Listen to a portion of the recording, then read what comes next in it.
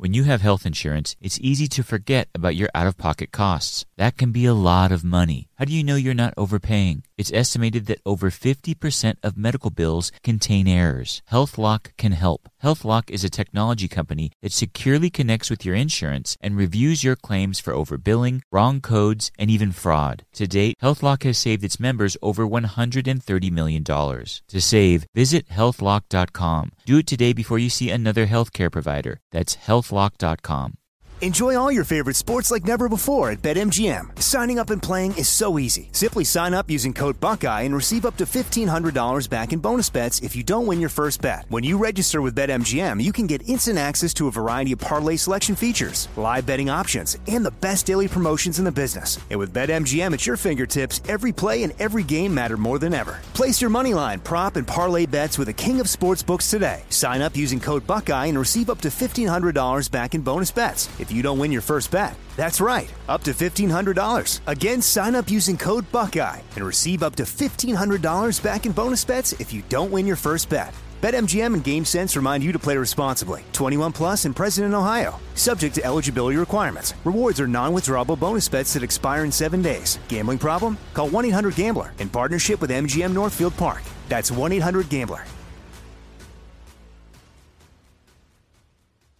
I'm Jack Armstrong. He's Joe Getty. We're the Armstrong and Getty Show. We cover the stories the mainstream media ignores. Stories that are important to your life and important to the world. The election, of course. The many trials of Donald Trump. Couple of wars. Gender-bending madness. Why are kids looking at so much social media?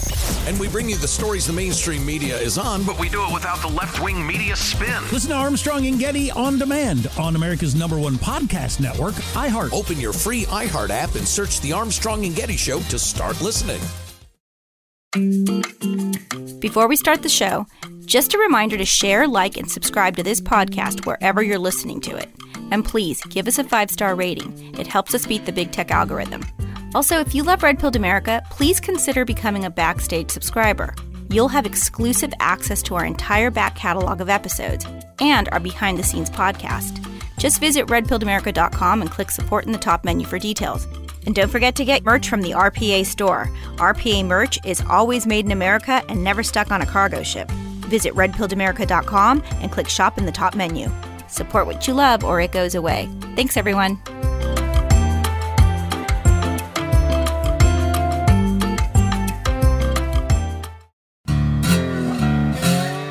Even Stevie Wonder could see that we're experiencing a global power shift.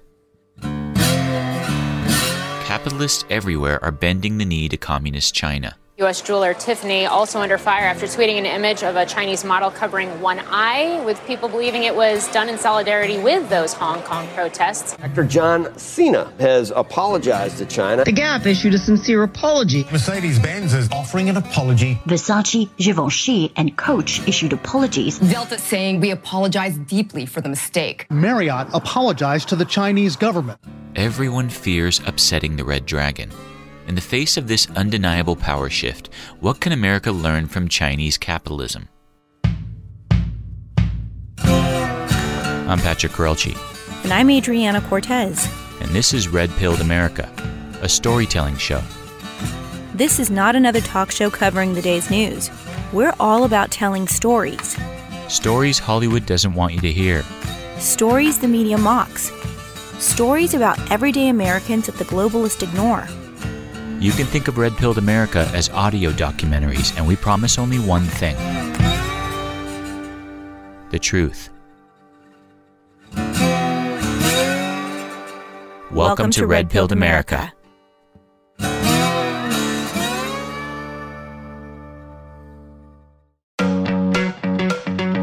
Capitalism appears to have a new power center, and it's called China. Not a week goes by without some major financial player apologizing to the Red Dragon. With that in mind, what can America learn from the power of Chinese capitalism? To find the answer, we hear from Chris Fenton, author of Feeding the Dragon, Inside the Trillion-Dollar Dilemma Facing Hollywood, the NBA, and American Business. Chris was the pioneer that opened the Chinese market to Hollywood films. He has a must-hear message on what American industry should do to respond to this global cultural shift. We also revisit conversations with Greg Autry and the late Curtis Ellis, two men that have been sounding the alarm for over a decade about the threat of China's growing economic power. Chris Fenton was working at a big Tinseltown talent agency when the sleeping giant showed its teeth. China really made the shot that was heard around the world in 1997. That's Chris Fenton, author of Feeding the Dragon. And what happened in 1997 was, up until that date, Hollywood essentially just made movies by gut. At the time, the American box office was still king. China's market for Hollywood films was non-existent. So in the mid-1990s, Movie City wasn't really considering how its films would play outside of the country. But they really sort of had the hubris and the instinct as, the bastions of creative freedom to make whatever they thought would make a good movie. What happened in 1997 is there were 3 movies made under that strategy. One was Kundun, a Martin Scorsese film distributed by Disney Studios. Another one was 7 Years in Tibet, starring Brad Pitt. And another one was Red Corner, starring Richard Gere. And they all were cool movies. They were interesting. They had big movie stars. And they had, stories that were engaging to a lot of the world. And they were seemingly smart movies to make. The one issue that they all had is that they had very sensitive plot points or characters or storylines in them to the Chinese. 2 of the movies touched on the Chinese oppression of Tibet. Another one was crime and bad things happening in China and the nation of China. But since the Chinese box office was negligible, the filmmakers didn't worry too much about the country's reaction to the films. Well, when China caught wind of these 3 movies, they put out a warning to Hollywood. Do not release those films. At the time, Michael Eisner, the head of Disney, was trying to build a theme park in China's biggest city, Shanghai. So his studio felt pressure to respond. But the idea of Hollywood bending the knee to Chinese censorship was unthinkable in the mid-90s. Any one studio that did would have damaged their artistic credibility. So Disney issued a one-line statement saying, quote, "We have an agreement to distribute Kundun domestically, and we will honor it," end quote. So China stepped up their pressure. They immediately said, particularly to Disney and Michael Eisner, hey, you make those movies again, you're never selling another product or service in our country. And that's when we saw Michael Eisner get on a plane and go over there and essentially apologize for making the movie that he made. What happened next sent shockwaves through Hollywood and eventually American industry. The proposed Disneyland in Shanghai got slow-walked by China for almost 20 years. China banned Martin Scorsese and Brad Pitt from their country. They'd eventually reconcile with China, but it would take well over a decade. Richard Gere paid the heaviest price. Not only was he banned from China, he fell out of the good graces of Hollywood as well. And why? Well, aside from defying China's warning by appearing in Red Corner, he'd done the unforgivable. I had a thought about something actually before I came in. I want to share it with you. It's going to be short. Just a few years earlier, during the 1993 Oscars, Richard Gere went off script to deliver a message to Deng Xiaoping, the Chinese leader known as the architect of its new financial model. I was really struck by this idea that there were 1 billion people watching this thing. It's astonishing. 1 billion people watching. And I was curious about what countries this was actually going to. And it is, in fact, being seen in China right now. And the first thought that came to me was, I wonder if Deng Xiaoping is actually watching this right now with his children and his grandchildren, and with the knowledge that what a horrendous human rights situation there is in China, not only towards their own people, but to Tibet as well. Ever wonder why you haven't seen Richard Gere in a big blockbuster studio flick lately? Well, it's because the Hollywood studios are afraid to touch him, because they don't want to anger China. Again, Chris Fenton. He continues to stand for the principles and values that he adheres to as an American versus kowtow to the Chinese Communist Party. And that has penalized him as somebody who's looking to build a career. Hollywood got the message. As one studio head said at the time, quote, "I don't think you'll see a lot of material about China now."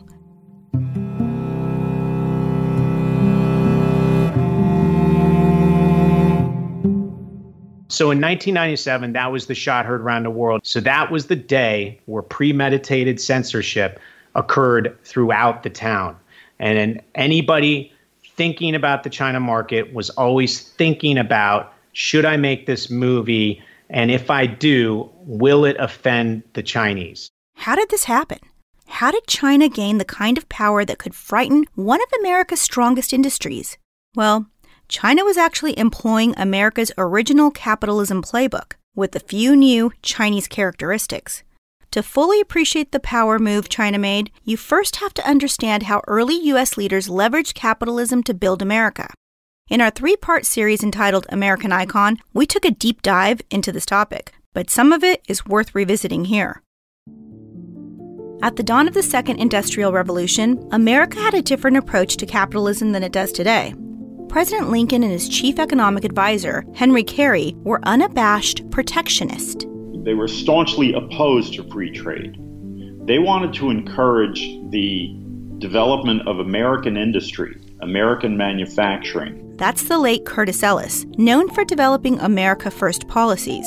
Curtis passed in February 2021. We spoke to him in early 2019. Their philosophy was the value-added manufacturing should be located as close to the raw materials that went into the manufactured product as possible, as close as possible. The phrase is used as a put-down today, but Henry Carey's approach to protectionism was an America First policy. The example that he used was that the textile mills that turned cotton into fiber and then into cloth should be located right next to the cotton field. Because at that time, the cotton was grown in the United States and it was shipped to Great Britain, where the dark satanic mills of the Dickensian Industrial Revolution turned it into cloth, and then it was shipped back to the United States. Now, Carey and Lincoln and those who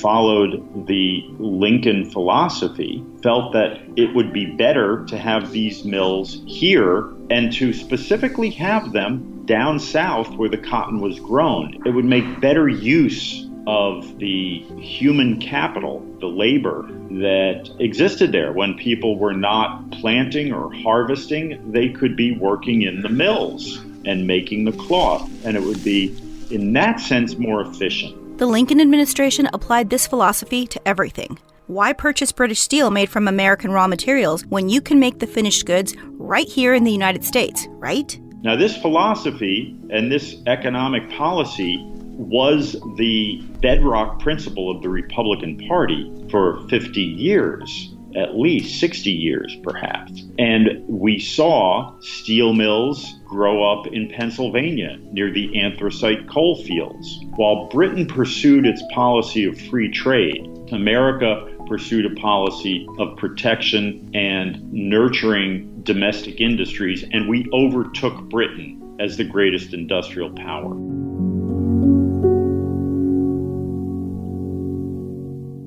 Into the early 1900s, Washington, D.C. was largely funded by this protectionist approach. There was no federal income tax. D.C. was almost exclusively funded by tariffs and excise taxes, and our leaders intentionally kept them high to protect our markets. The policy helped make America the greatest economic power on earth. But in 1913, a dramatic change was underway. The ratification of the 16th Amendment allowed Washington, D.C. to tax income. The tariff is what funded our country. That's Greg Autry, co-author of Death by China, Confronting the Dragon, a global call to action. We spoke to him in early 2019. When we flipped and started taxing income, which encourages people basically not to work as opposed to encouraging people not to import, things, in my opinion, began to go downhill. Revenue from tariffs were no longer vital in keeping Washington, D.C. running. Imports were on their way to becoming more attractive in the American market, but it would take the end of World War II to make the new development a reality, and the change would set the stage for America to wake the sleeping giant.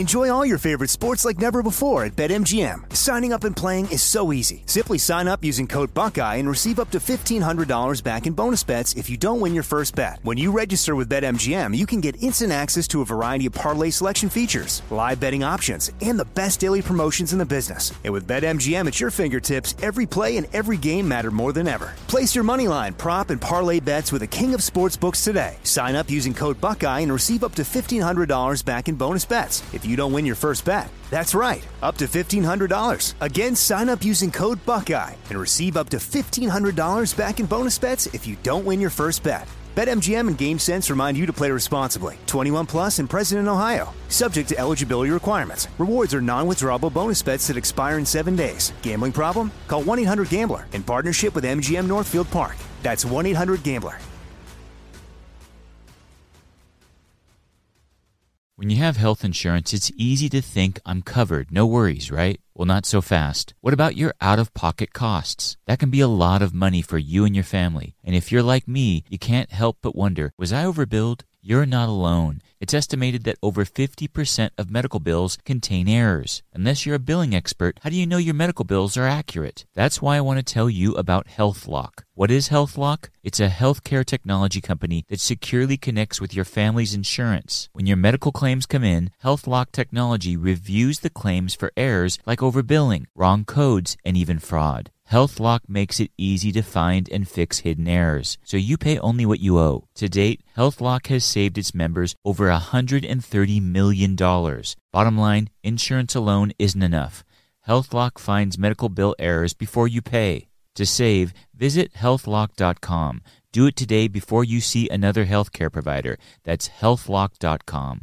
I'm Jack Armstrong. He's Joe Getty. We're the Armstrong and Getty Show. We cover the stories the mainstream media ignores. Stories that are important to your life and important to the world. The election, of course. The many trials of Donald Trump. Couple of wars. Gender-bending madness. Why are kids looking at so much social media?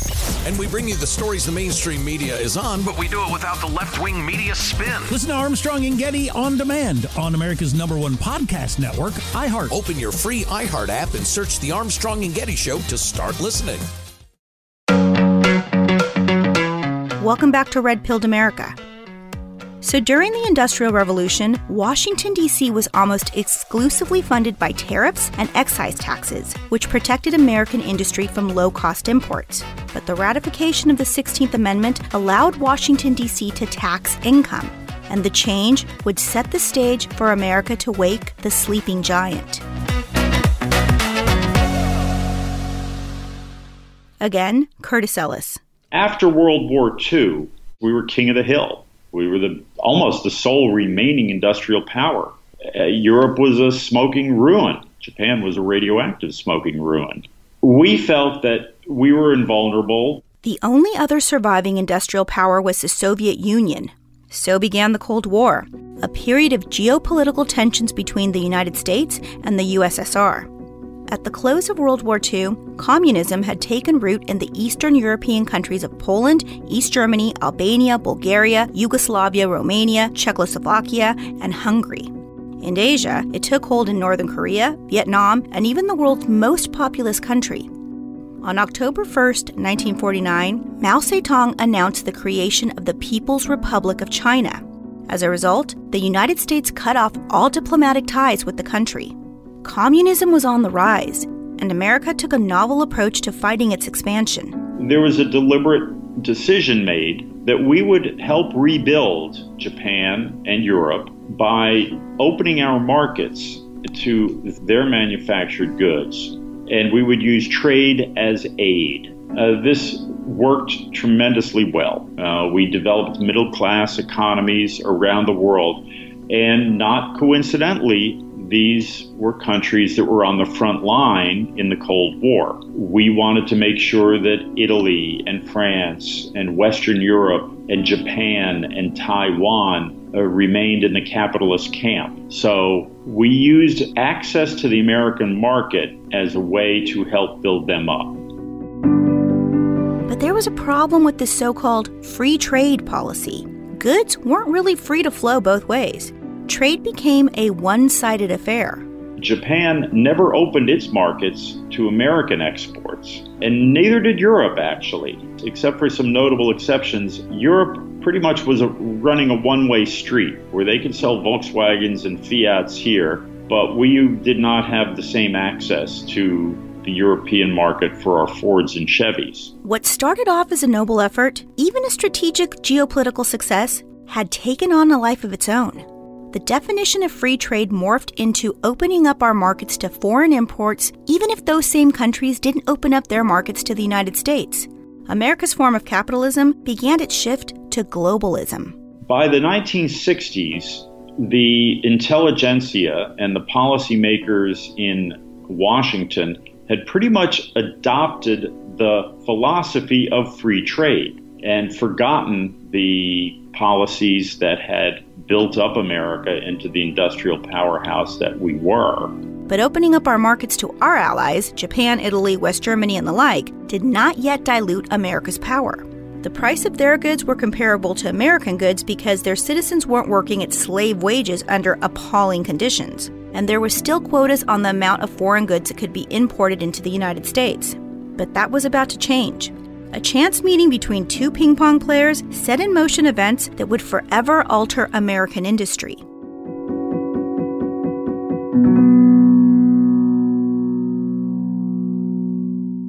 By the 1970s, China was still in the throes of their Cultural Revolution, a movement that rejected all remnants of capitalism. So when the World Table Tennis Championship in Nagoya, Japan arrived on March 28, 1971, the Chinese athletes were directed to avoid foreigners and their Western influences during the trip. But then something happened. Glenn Cowan, a long-haired hippie on Team USA, missed his bus and accidentally walked onto the shuttle carrying the Chinese national team. As the doors closed behind him, he was met by the cold stares of suspicion by the communist players. The entire team ignored Glenn, except for one. China's star player warmly greeted the American and presented the Yankee with a gift. This chance meeting would begin the thaw of a 20-year Cold War between the U.S. and China. The Red Dragon used the opportunity to open dialogue with the United States. They invited the U.S. ping pong players to China for an exhibition game. Within days, the American team was en route to the communist country. China allowed a small group of American reporters to follow the ping pong players on their 10-day tour of the country. At the China Travel Service, our NBC News team was issued round-trip tickets for the train to Canton. Hopefully, we will be taken to catch up with the U.S. ping pong team, which went in one day ahead of us. Obviously, more is at stake than a few games of table tennis. The ping pong match was attended by 18,000 Chinese citizens. The exhibition more resembled a diplomatic event than a sporting competition. The real significance of the entire trip was not ping pong, but politics. The most important moment came when the Americans, along with other touring teams, were invited to a reception given by Premier Zhou Enlai in Peking's Great Hall of the Peoples. The Premier brought up what seemed to have been on his mind all along. He said a new page was opening in U.S.-China relations. The next move seemed to be up to the United States. On that same day, the Nixon administration announced that the U.S. was loosening its trade embargoes and travel bans against the communist country. Nixon set a date to visit China, and in February 1972, he spoke to the American public before embarking on his trip. We must recognize that the government of the People's Republic of China and the government of the United States have had great differences. We will have differences in the future. But what we must do is to find a way to see that we can have differences without being enemies in war. If we can make progress toward that goal on this trip, the world will be a much safer world. Shortly after arriving in China, Nixon met with Chairman Mao Zedong. The Nixon entourage toured the country for a week, visiting factories, schools, and the Great Wall. As the visit came to a close, the magnitude of the meeting reached an apex, and Nixon expressed his desire for better relations between the two countries. If we succeed in working together where we can find common ground, generations in the years ahead will look back and thank us for this meeting that we have held in this past week. The two countries issued a joint communique documenting the success of the trip and conveying that they would increase trade and travel between the two nations. Nixon had opened the door. Again, Greg Autry. So making nice with China was a strategy that he and Kissinger formulated to triangulate against the Soviet Union, and geopolitically and militarily that was brilliant. The problem is that we kind of took our eye off the ball after we opened the door.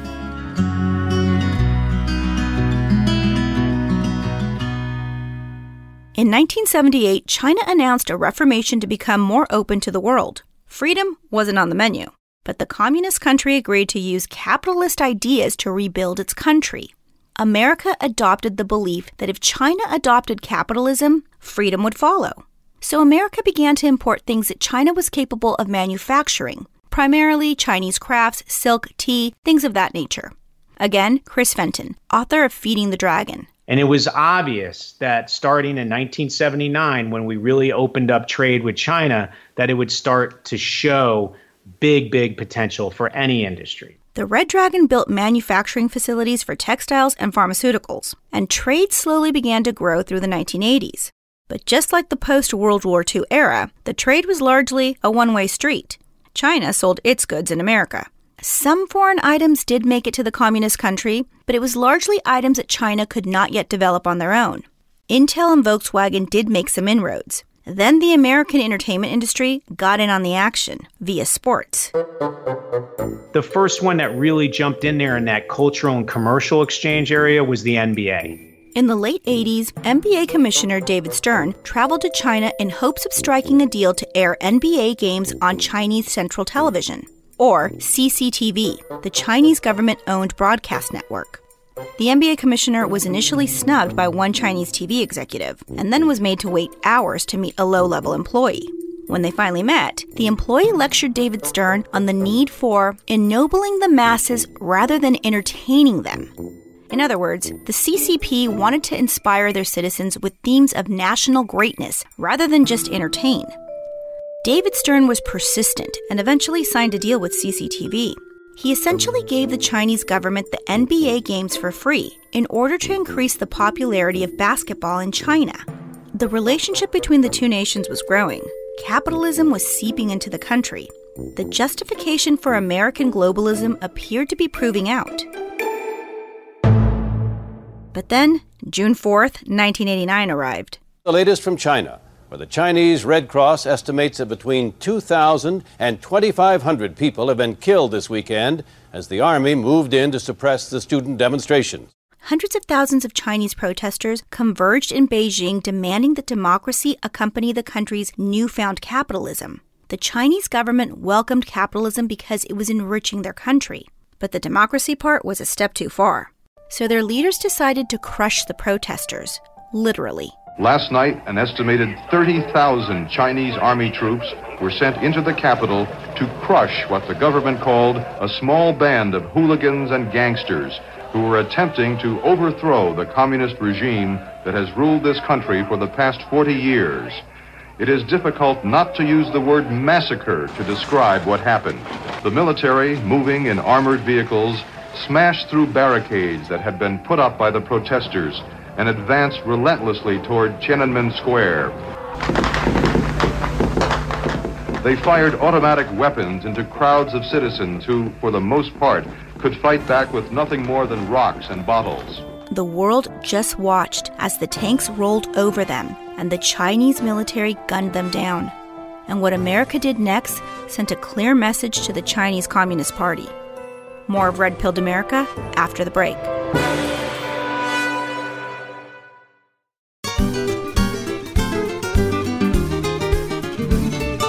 You've heard the expression, you can lead a horse to water, but you can't make it drink. Well, if you haven't tried the licorice from the Licorice Guy yet, then that saying might be applicable. What are you waiting for? This licorice will blow your mind. Yes, it's that good. Trust me, I'm a licorice connoisseur of sorts, and it doesn't get any better than the Licorice Guy. The softness and delicious taste is second to none. They offer jumbo licorice sticks that come in nostalgic flavors like red, black, blue raspberry, chocolate, and green apple, to name a few. The Licorice Guy is an American family-owned business, and we're proud to have them as part of our RPA family. Right now, Red Pilled America listeners will get 15% off when they enter RPA15 at checkout. Visit licoriceguy.com and order yours today. That's licoriceguy.com.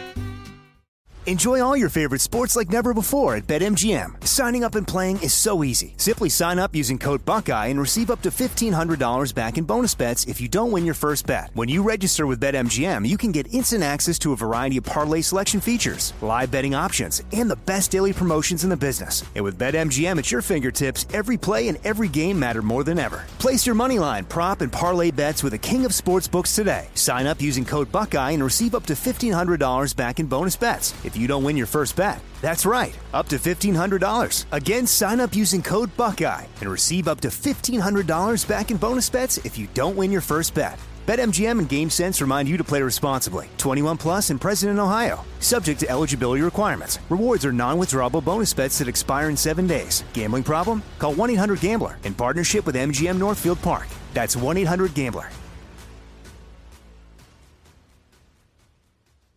When you have health insurance, it's easy to think I'm covered, no worries, right? Well, not so fast. What about your out-of-pocket costs? That can be a lot of money for you and your family. And if you're like me, you can't help but wonder, was I overbilled? You're not alone. It's estimated that over 50% of medical bills contain errors. Unless you're a billing expert, how do you know your medical bills are accurate? That's why I want to tell you about HealthLock. What is HealthLock? It's a healthcare technology company that securely connects with your family's insurance. When your medical claims come in, HealthLock technology reviews the claims for errors like overbilling, wrong codes, and even fraud. HealthLock makes it easy to find and fix hidden errors, so you pay only what you owe. To date, HealthLock has saved its members over $130 million. Bottom line, insurance alone isn't enough.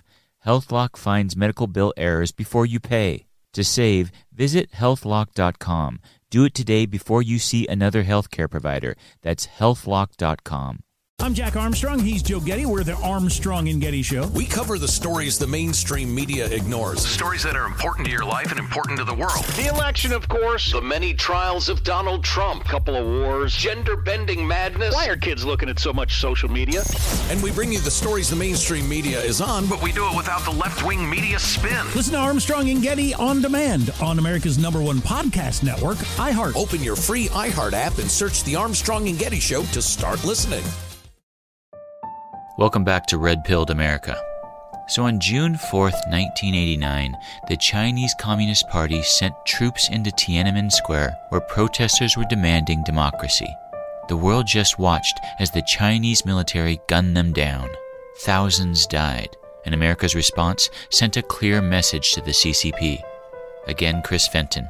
And then, of course, the Tiananmen Square incident occurred in 1989. And there was a moment of hesitancy because the world was trying to figure out, do we side with what's a really tragic case of human rights violations and terrible persecution and all kinds of authoritarian issues that we don't believe in?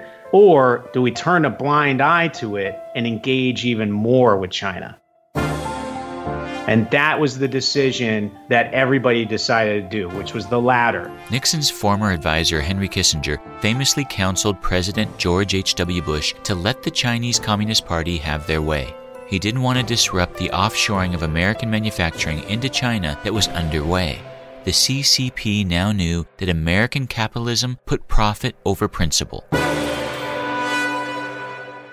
Commerce between America and China exploded in growth. The communist country quickly became America's de facto manufacturing facility. And then in the cultural area, you had Michael Jordan and David Stern over there, and they decided to really open up that market to this sport that really anybody could play. And they saw a real opportunity to build the sport.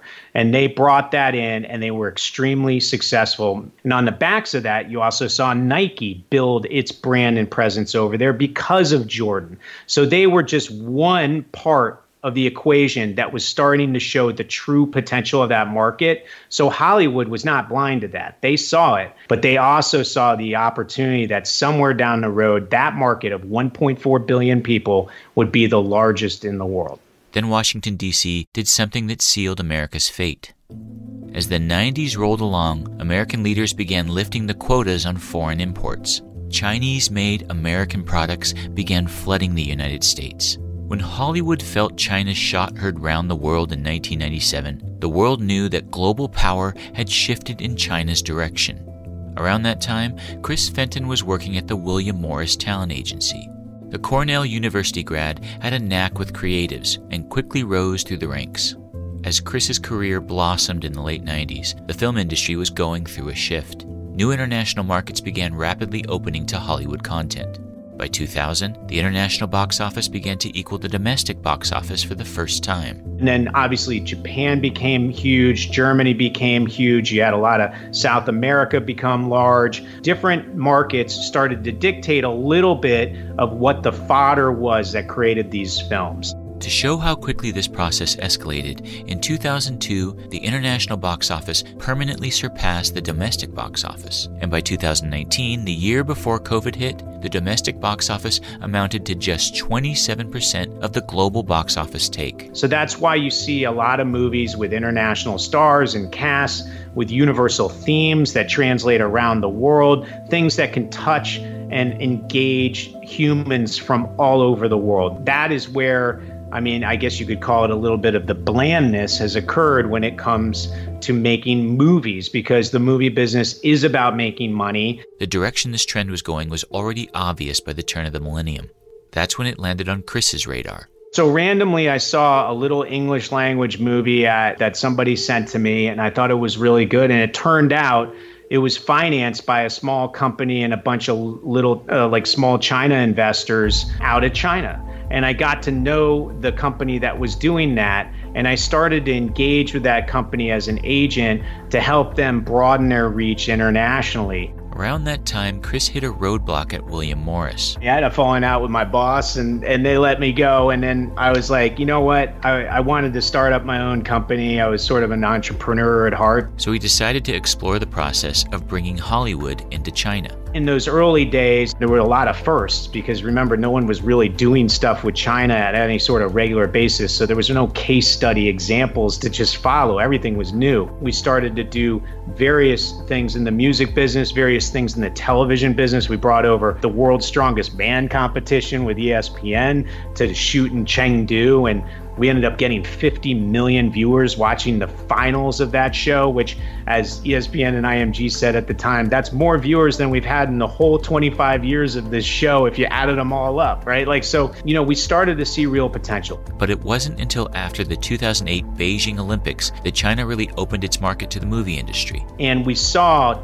probably 2 years leading into the Olympics, that China was so nervous that they might not pull off the most perfect Olympics on earth, that it essentially was their coming of age party for everybody to see, that they literally stopped everything and said, all we care about is the Olympics. So they focused everything, all the resources, all the manpower, everything on pulling off these amazing Olympics. And when they actually were pulled off, the world, glowed about it. Beyond the competitive drama, every Olympics provides a snapshot of a city and a country at a point in time.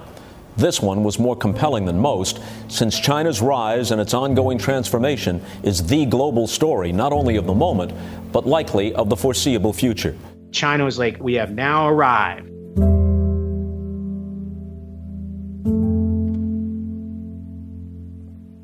And then they said, okay, well, now that we're a teenager, how do we become an adult? And that was the moment where their central planning committee looks at the next 25, 50, 100-year horizon. They say, we want to be the best in the world at these 5 different disciplines. One of them happened to be the movie business. And why do they want to be number one in the movie business? Well, for one, they saw people wanting to engage in Western content inside their borders. And that's a little scary if you're a part of the Communist Party and want to keep 1.4 billion people just happy enough that they don't revolt. Because every movie that comes in from the outside has some little aspirational quality to it that makes people aspire to be part of a democracy or part of the free world. So that's something they wanted to eliminate somewhere down the road. Very tall task. Number 2 is they realized how powerful movies were when it comes to spreading soft power messaging around the world. So one of the things they wanted to do was learn from us how to make the best movies in the world themselves. And then those movies would then cater to their consumers, knocking the foreign films out of the market simply because the interest would have been with their own film community. But China's third reason for wanting to dominate the movie business was an even taller task. They wanted to make those movies so good, the rest of the world would want to see them. And that soft power messaging that we're so good at with like a Captain America or whatever war movies that we do, all that kind of stuff, they could replicate the same thing and spread their message around the world. Chris Fenton was an entrepreneur, and he saw a big opportunity to bring Hollywood films to the Red Dragon. So I worked with a company that had a lobbying effort, Chinese people talking to the Chinese government officials, and they would know what the directives were from the Chinese Communist Party. Because to get Hollywood films into China, they'd essentially have to be approved by the CCP. So one of the things that would occur is that the Chinese executives that I worked with would hear what the Chinese government wanted. And then it was Chris's job to figure out how to meld those desires with the story of a particular film.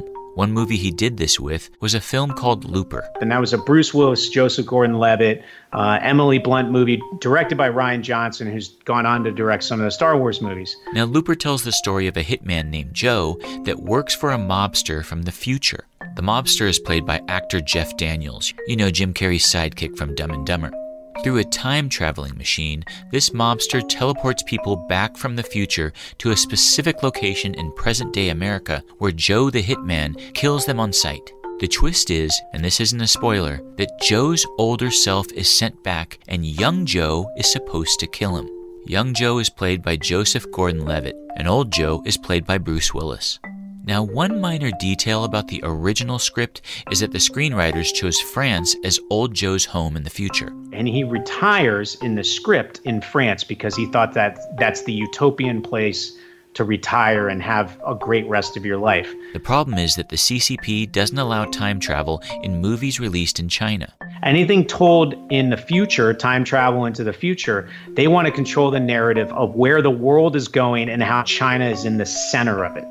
Looper had time travel in it. It had nothing to do with China. China would never allow that movie into the market. But we said, what if we change the future to being in China? After some arm twisting, Chris and his team convinced the filmmakers to change Bruce Willis's future home from France to Shanghai, China.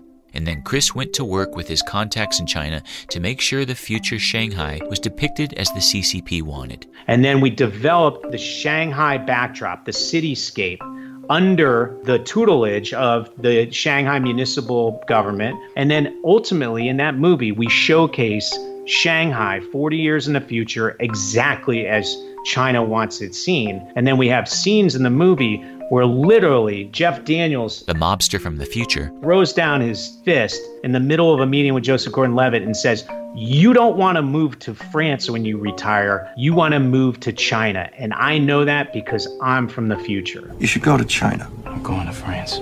I'm from the future. You should go to China. I'm going to France.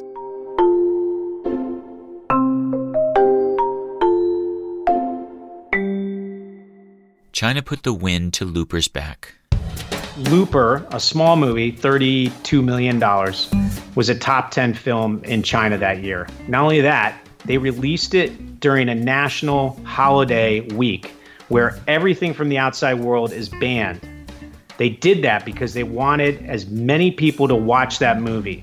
And then they messaged that, look, Hollywood knows where we're going as a country. Now you do. Look at this movie and tell me that we are not now validated by the rest of the world, right? And then on top of it, the movie released around the world and everybody watches a film about how the main character, all he wants to do one day is move to China. Chris worked to make other films compliant with the Chinese censors, including Iron Man 3. And he didn't think much about what he was doing at the time.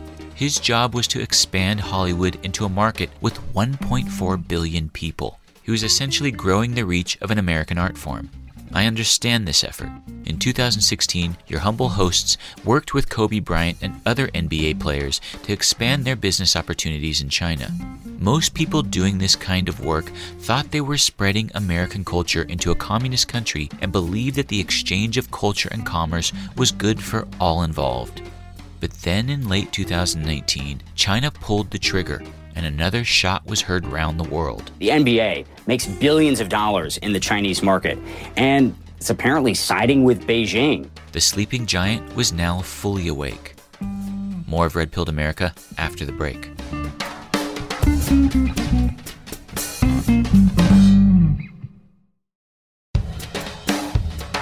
Welcome back to Red Pilled America.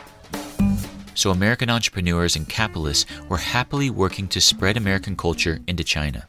Movies and the NBA were flourishing in the communist country. Almost everyone believed that the exchange of culture and commerce was good for all involved.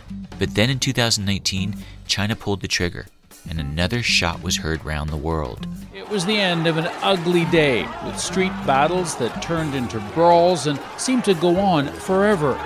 And in one dramatic moment, a first for these protests, an officer pulled out a gun and shot an 18-year-old protester in the chest. In October 2019, protests erupted in Hong Kong. All these protests came exactly because it is China's National Day. The protesters now want democratic rights guaranteed and an inquiry into police brutality. It's not just the protesters who are opposed to the government and who are demanding change.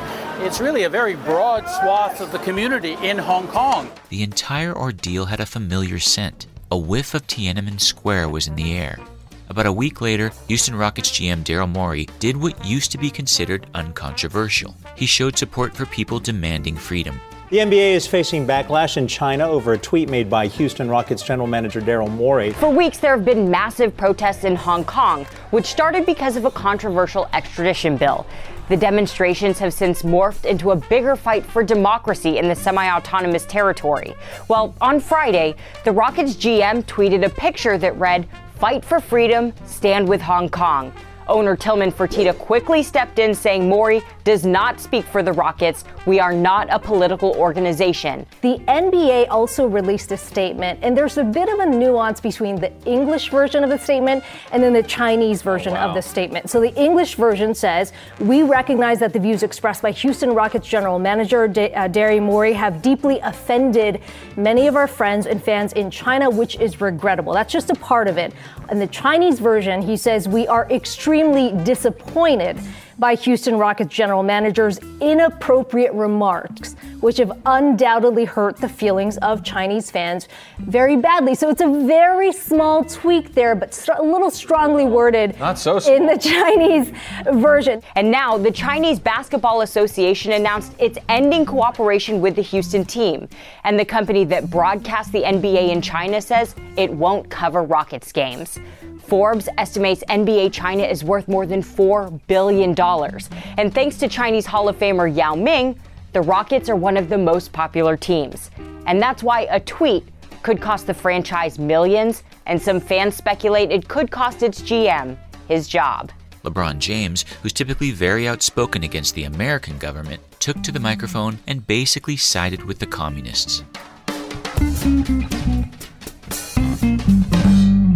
I just think that, when you're misinformed or you're not educated about something, and I'm just talking about, the tweet itself, you never know the ramifications that can happen. That's when something strange occurred. In a time where Americans right, left, and center can't seem to come together on anything, a bipartisan outcry condemned the NBA for bending the knee to China. What was funny about this, though, was that the English version of the statement was very different from what it was being translated to for the Chinese internet. So like in English, the statement was basically like, "Hey, China, we're sorry you're offended." But then the Mandarin one was like, "Rest assured, China, we will feed this man to the wolves." This may be the issue where people finally wake up, because like what you said, it doesn't matter what side of the aisle on. Everybody agrees this is about basic human decency, and you care more about your money and becoming a billionaire.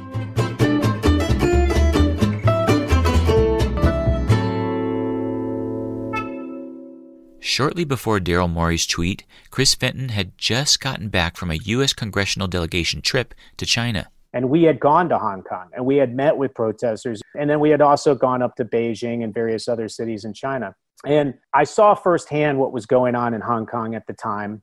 And it didn't really register to me sort of the importance of that historic sort of period. And then when Daryl Morey tweeted that out, his support, I didn't for a second go, wow, that's a really smart, well thought of tweet that means a lot, because there are people that are fighting for certain freedoms and various other things in Hong Kong. And we saw that firsthand, and good for him. The first thing I thought about was the commerce that they had going on in China and how that was in jeopardy. And I didn't think anything more about it until the United States, the populace here, started to catch wind of how the NBA was fumbling and bumbling their reaction to his tweet. And over the course of a few days, we started to realize the American public was starting to get upset that it looked like the NBA was kowtowing to China in order to get business done in that country. And the bottom line is they were.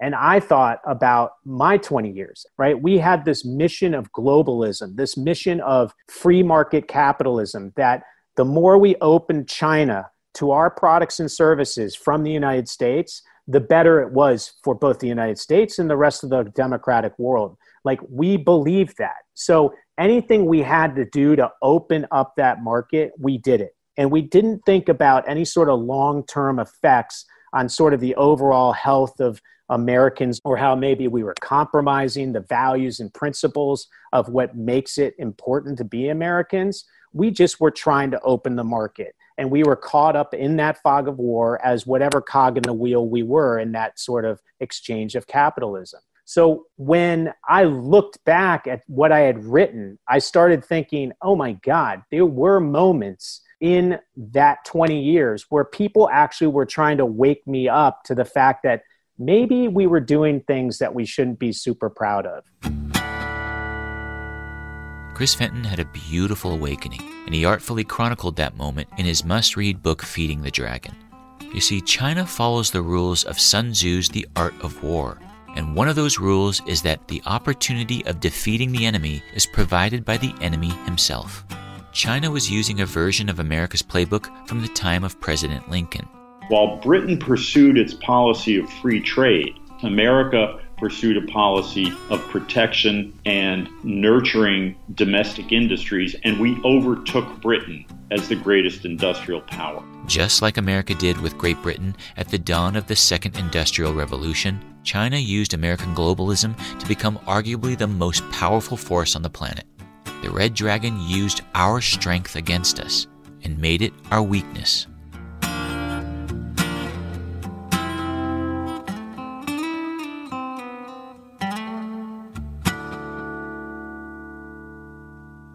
Again, Chris Fenton. We have fed the dragon excessively. It's been very successful on a capitalistic basis, but it has not been successful on the long-term health and welfare of what we need as Americans to have a healthy society and a healthy country. So it's something where we need to find a way to sort of get back some of what we gave up while still keeping some sort of a symbiotic, competitive, strategic relationship with China.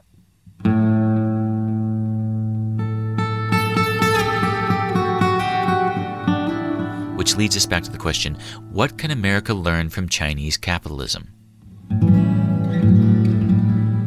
Chinese capitalism puts China first, even before profits.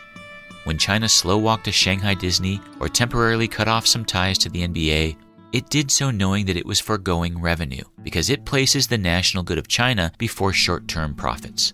And that policy has made their communist country arguably the most powerful force in capitalism. American leaders believed that if we brought capitalism to China, it would make their country more free. But instead, it's made America less free. The U.S. needs a fundamental shift in mindset. Without compromising our core values, America must use an aspect of the Chinese model. America must use capitalism to put America first. Number one, patriotism before capitalism, mainly because we have to do it. Otherwise, we're going to lose the form of capitalism that we beloved. The second thing I would say is strength in numbers. Different industries need to band together and back each other when they take stands, when individual companies take stands or individual CEOs, so that the leverage that is created causes the Chinese Communist Party to retreat. American industry must shift its mindset to put patriotism before profits. The globalism model as we know it has failed. It has not made America stronger on the world stage. Freedom has not blossomed in communist China. American capitalism must put America first, because if we don't, the globalists within will use every crisis to shift our model closer to that of the woke giant. Well, my freedom is being kind of disturbed here. No, screw your freedom. Visit Chris Fenton's website, feedingthedragonbook.com, where you can buy his book and follow him on social media. That's feedingthedragonbook.com. Red Pilled America is an iHeartRadio original podcast. It's produced by me, Adriana Cortez, and Patrick Corelchi for Informed Ventures. Now, our entire archive of episodes is only available to our Backstage subscribers. To subscribe, visit redpilledamerica.com and click support in the top menu. Thanks for listening.